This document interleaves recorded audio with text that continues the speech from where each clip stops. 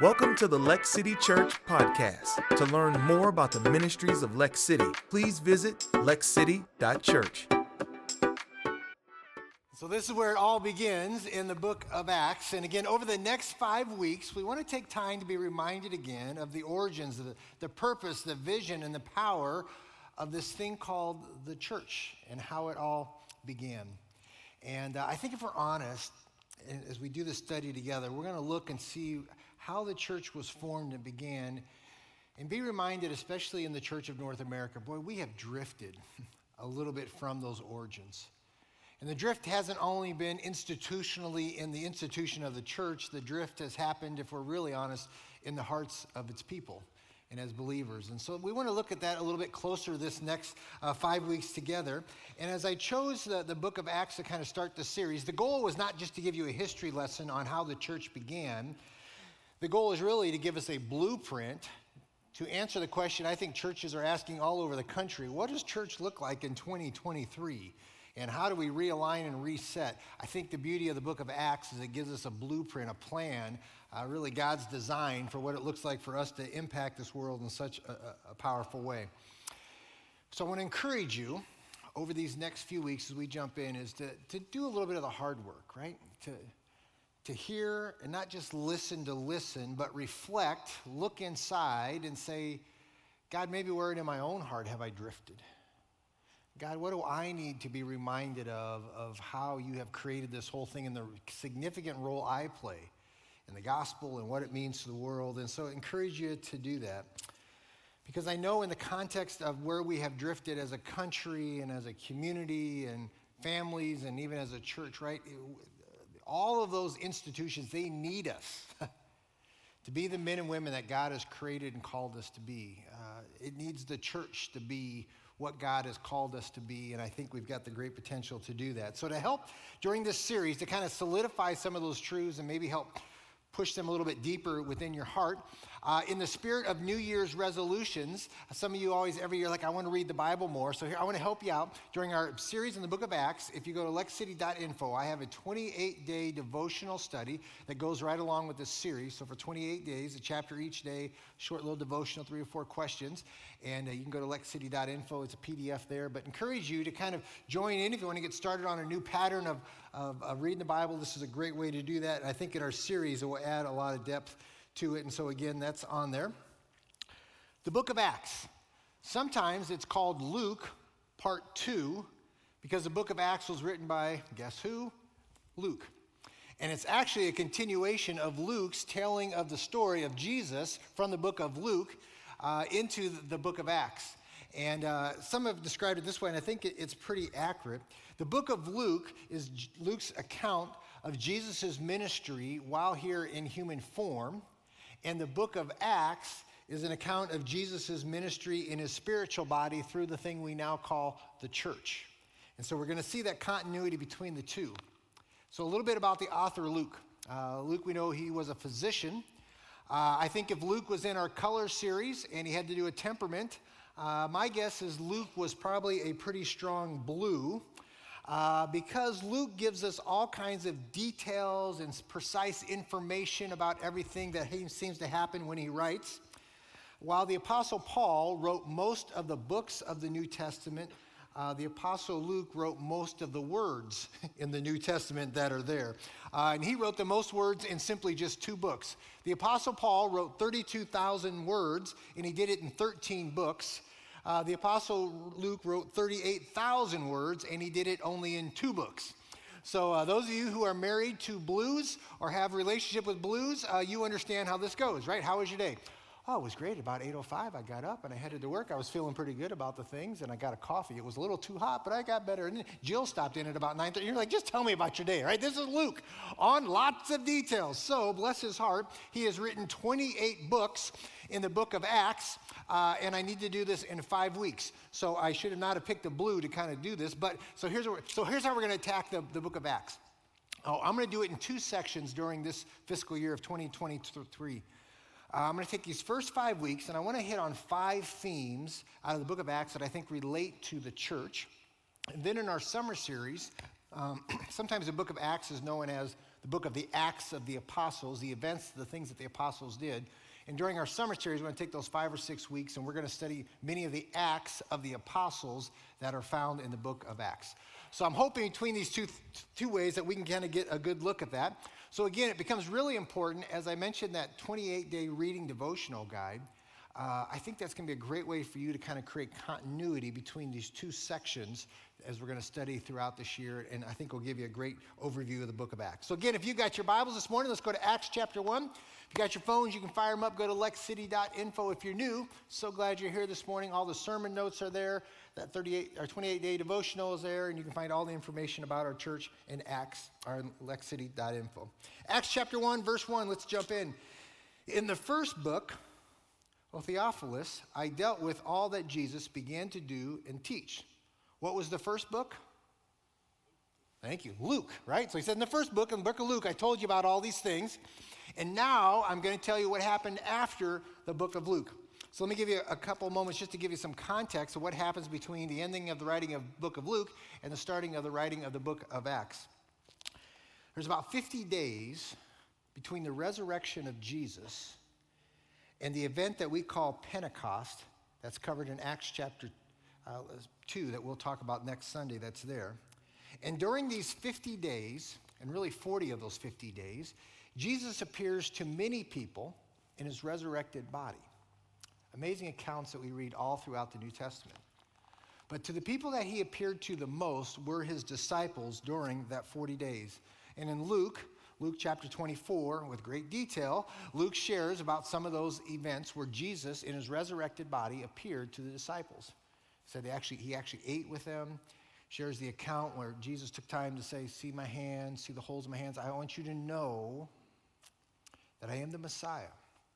I want you to know that I am who I said that I am and that I did the things that I said that I would do. And so it becomes so important, for Jesus understood that these men had to be 100% convinced that Jesus was who he says that he was if they're going to fulfill what he's going to call them to do. We'll see here in the book of Acts. And we saw the impact of that in the lives of the disciples, is that these men were 100% in. We know that because they experienced some of the most gruesome, agonizing death for the sake of their faith as anybody in human history. Right? These were men, if you go down the list of how they died, many were crucified. Some were crucified upside down. Some were stoned. Some were killed with spears. John was boiled in hot oil as they go. And they never would have endured such agony for a faith that they did not believe was true. People always ask, how do you know the Bible's true? How do you know Jesus is who he says that he is and he did what he said that he'd do? I'll tell you, because 12 men endured the most agonizing thing with 100 confidence that this man named Jesus was the Messiah. I mean, if they will do that, there's a sense of authenticity about that faith. They gave their lives for a cause that we're going to see. Acts chapter 1, continue on to verse 2. Until the day when he was taken up, after he had been given the commands through the Holy Spirit to the apostles whom he had chosen, verse 3, he presented himself alive to them after his suffering by many proofs, right? This is what we're talking about.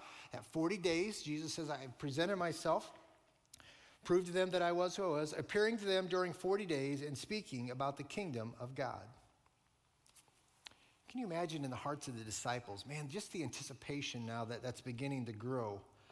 I mean, Jesus has this thing for them to do, and man, the juices are flowing now because look, they've experienced Jesus. They've seen Jesus once again. They've spent time with the risen Savior.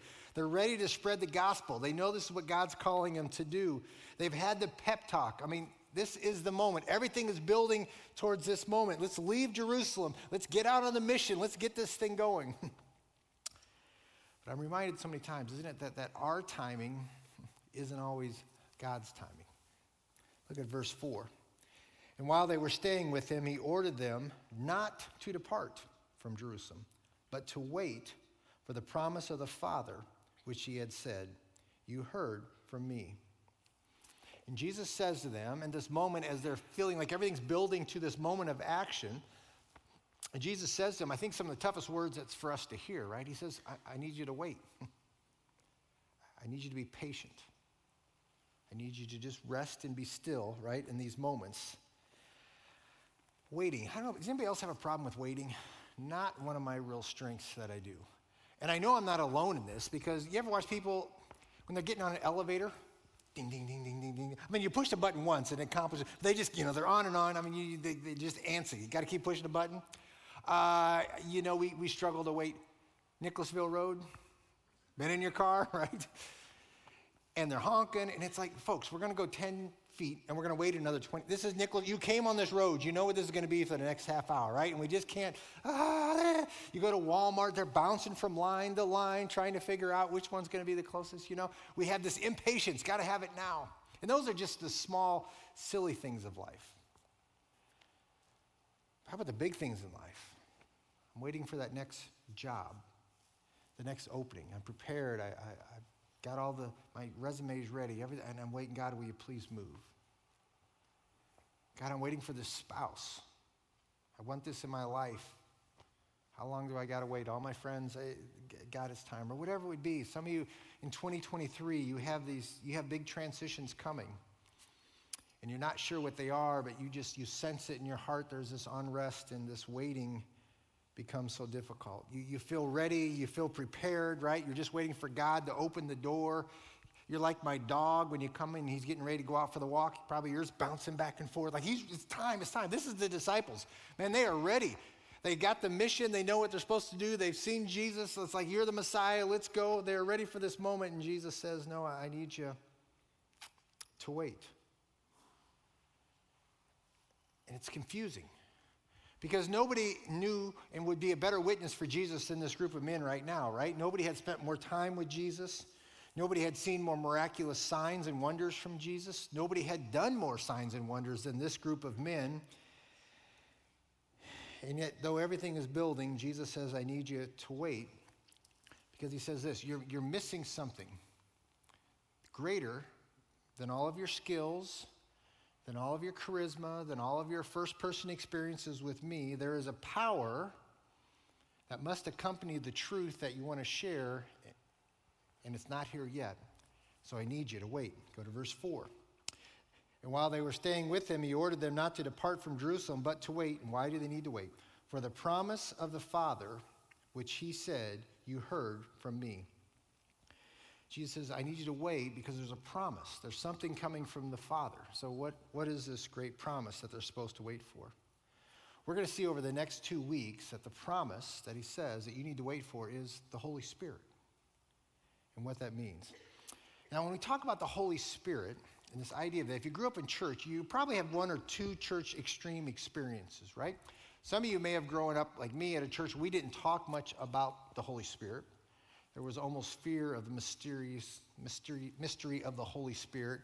And if you talked too much about it, who knows what might happen. You might get up and start dancing in the aisle or speak in tongues and hold snakes. Was this fear that this was going to happen? Or you grew up on the other one where the work of the Holy Spirit was so emphasized and focused on that your whole faith was built on signs and wonders, and it became this experientially based faith, right? Somewhere in these two extremes. What I love about the book of Acts is it finds, I think, this wonderful biblical balance of the two, acknowledging the wonderful work of the Holy Spirit and what he does, and yet a centrality to how important it is. And my goal is over these next few weeks to try to find and understand that balance a little bit better. And so we're going to talk a little bit about that, and a topic that sometimes is confusing, and sometimes there's some controversy on what that looks like. But I think Acts gives us a great perspective, because you can't read the book of Acts and not acknowledge and be so encouraged and inspired by the impact of the Holy Spirit and what a central role that it plays in the spread of the gospel to the world. All of that is summarized, and really our key verse for our whole series, and really the book of Acts, if you want to know what it's all about, is found in Acts chapter 1, verse 8. Let me read it for you. But you will receive power when the Holy Spirit has come upon you, and you will be my witnesses in Jerusalem and in all Judea and Samaria, and to the ends of the earth. I love this. You receive power when the Holy Spirit comes upon you. From the writing of this from Luke, 10 days later, from Acts chapter 1, verse 8, there's an event that's going to happen that will forever change the relationship between the Holy Spirit and the life of a believer. This event is known as Pentecost that we have. And something happens at Pentecost that forever is so uniquely different. How we relate to the Holy Spirit, how the Holy Spirit relates to us in any other time in human history. And it's so significant that Jesus is going to say to the disciples, listen, man, I need you to wait. You're at the door, pouncing, ready to go. I need you to wait. Because something is coming that will permanently change everything. Now, up to this point, if we think about the role of the Holy Spirit in the life of Christians and believers at this time, I mean, the Holy Spirit has been extremely, you see it all throughout Scripture, very active in specific people for specific purposes. We see in the Old Testament, right? The Spirit indwells, anoints, fills. We see it through the life of Moses. We see it in the life of David and Saul. In the book of Judges, we just read over and over where the Holy Spirit came upon these judges for a specific time to help them deliver Israel from their oppressors. But next week we're going to see for the first time at Pentecost where the Holy Spirit permanently indwells all believers. Let me try to just put it this way. It's simplistic, but kind of an oversight. Here's the thought. Before Acts, the Spirit was with us, and after Acts, the Spirit resides in us. You see the difference that's on there? For the first time, we're going to see in the book of Acts, in human history, that the third member of the Trinity dwells within the heart of not just specific people, but in the hearts of every believer. And not simply for a season, and not simply for an event, but the Bible says that he indwells permanently in the life of the believer. Ephesians chapter 1, verse 13, right? In him you also, when you heard the word of truth, the gospel of your salvation, and believed in him, were sealed with the promised Holy Spirit. And I love this thing we have. Don't miss this. Now, for the first time, not just chosen people for chosen purposes, but every believer has the Holy Spirit within them, and in there becomes a divine purpose.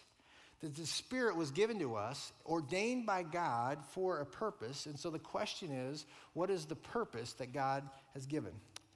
Go back to verse 8. You see it. But you will receive the power when the Holy Spirit has come upon you, and you will be my witness in Jerusalem and in all Judea and Samaria and to the end of the earth. And here's the theme that we're going to see in this series, in the book of Acts, over and over. The one word we see over 39 times, it's either used as a noun or a verb, this idea of being a witness. A witness is somebody who tells what they have seen, so what they have heard, or what they have experienced. Don't miss this important truth, though. You don't have a choice if you're going to be a witness or not a witness. If you are a believer in Jesus Christ, because the Holy Spirit indwells within you, you are a witness. The question only simply is, what kind of witness will you be? In 2023, as we think about this new year, that's the question, right? What kind of witness do you want to be? See, your neighbors, your coworkers, they've already reached conclusions what they think about your faith based on what they see in your life and how you act, right? They're paying attention. They observe. You have a witness. They have an opinion about that, what that witness is. I'm always reminded, I had a neighbor who was indifferent towards me. You could maybe even say hostile at times towards me. And so we had an event that we had a group of people over, and one of my guests rolled over the curb and his tire got onto his lawn. And so my neighbor was graciously pointing that out to me and pointing many other things out to me as we have this conversation, right? And so in the midst of our colorful conversation, he says to me, by the way, man, I'm just offended too because you keep having all these parties and you never invite me over. I had the chuckle that my parties are Wednesday nights, community groups at our house, life groups, pretty big party. But what I was reminded is this dude has been watching. He knew exactly what night, how many people are coming over, and he's been paying attention to all these things, right? He knows that's a routine. He knows that I live in community with people and that I love to have groups of people over at our house. In our current house, I love when y'all come over. You take over the neighborhood, you take over the block. So if you come over for games or you come over for UFC fight nights, and my neighbors notice, and they know that I live in community and connection, and they ask those things. They know on every Sunday morning my driveway is empty because my family goes to church every single week.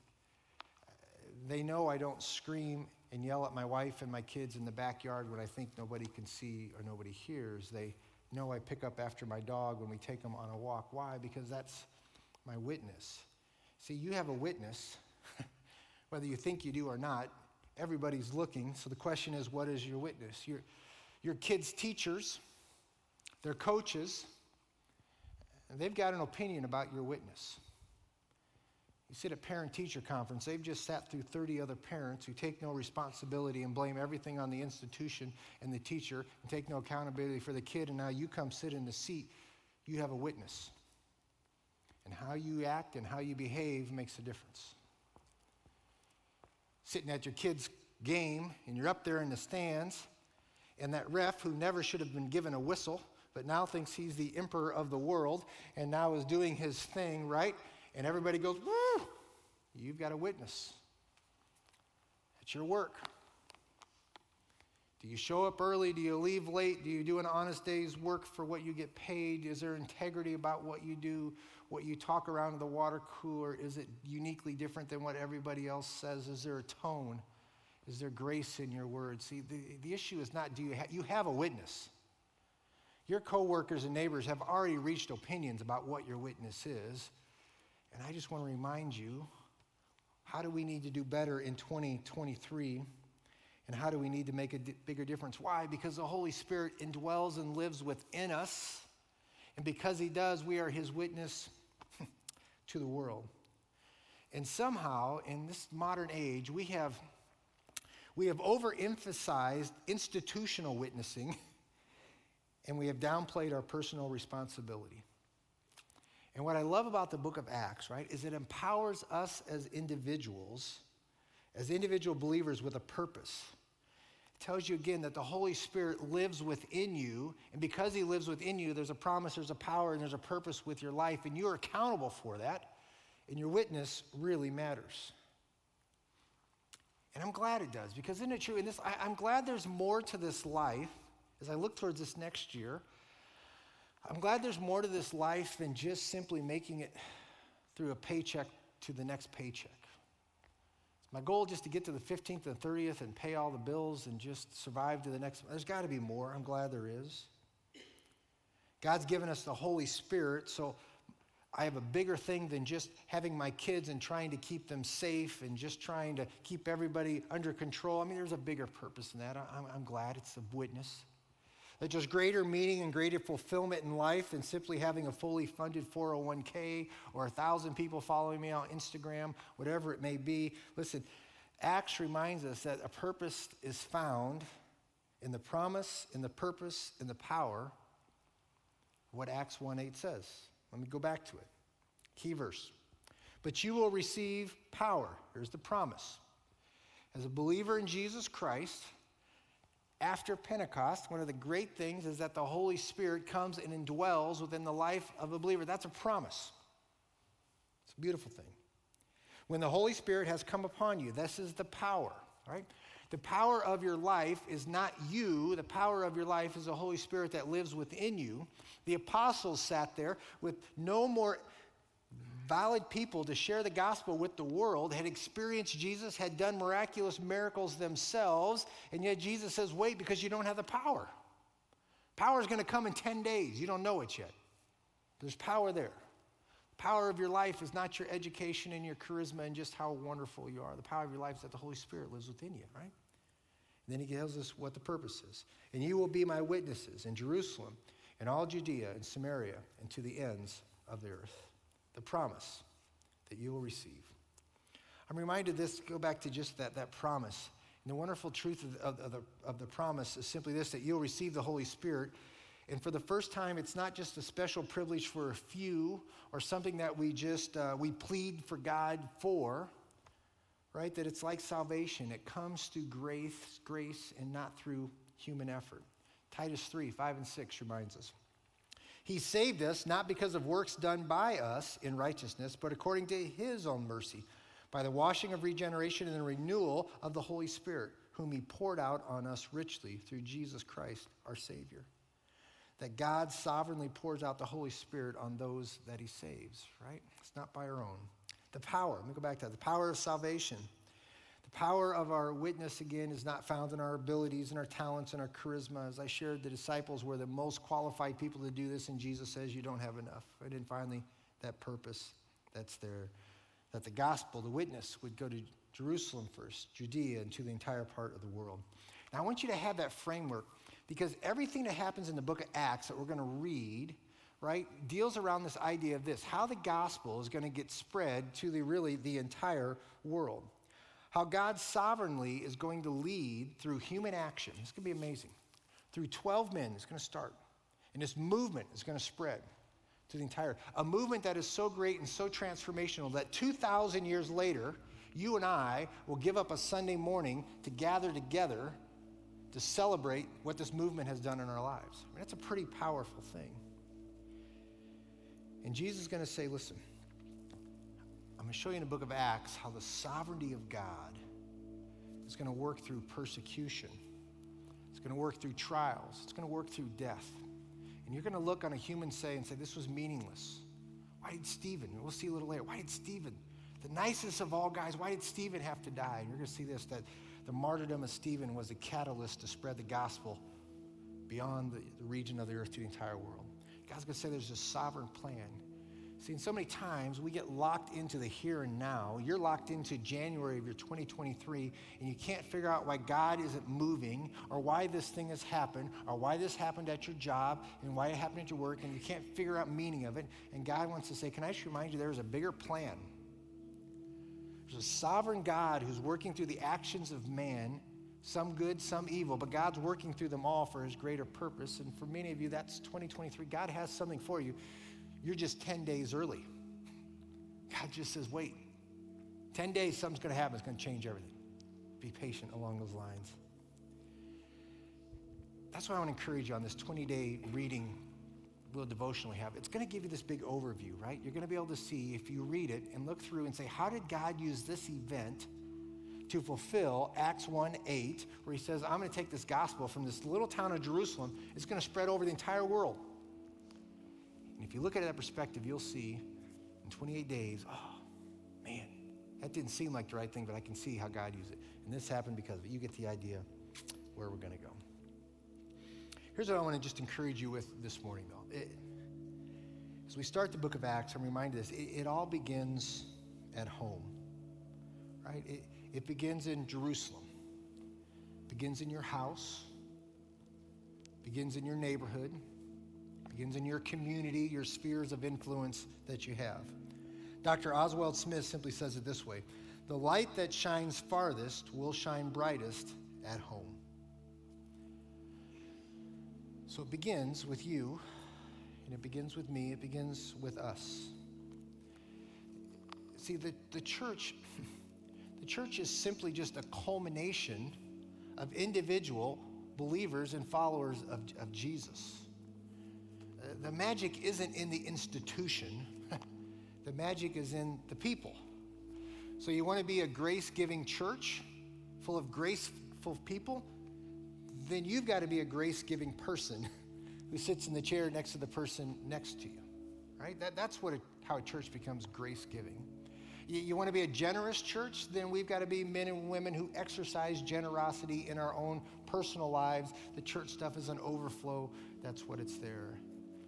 Want to be an evangelistic church? Then we've got to be men and women who have a heart for people who are far from God and reach people and talk to people on an individual basis, and the church becomes an overflow and outpouring of that kind of thing. See, the witness of the church is determined by the witness of its people. And the beauty of Lex City is you. The power of Lex City is the people of Lex City. It's not the institution, it's not the pastor, it's not the program.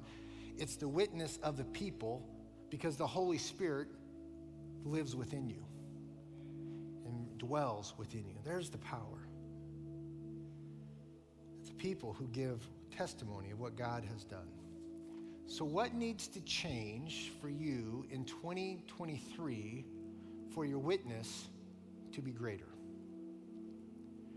What intentional thoughts have you thought for this next year? God, this is what I sense you're laying on my heart to do, that my witness can be greater. I'll share one just for accountability and things like that.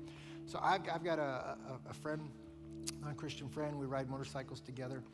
And so we're going to do in a few months, we're going to do the Cannonball Run Challenge.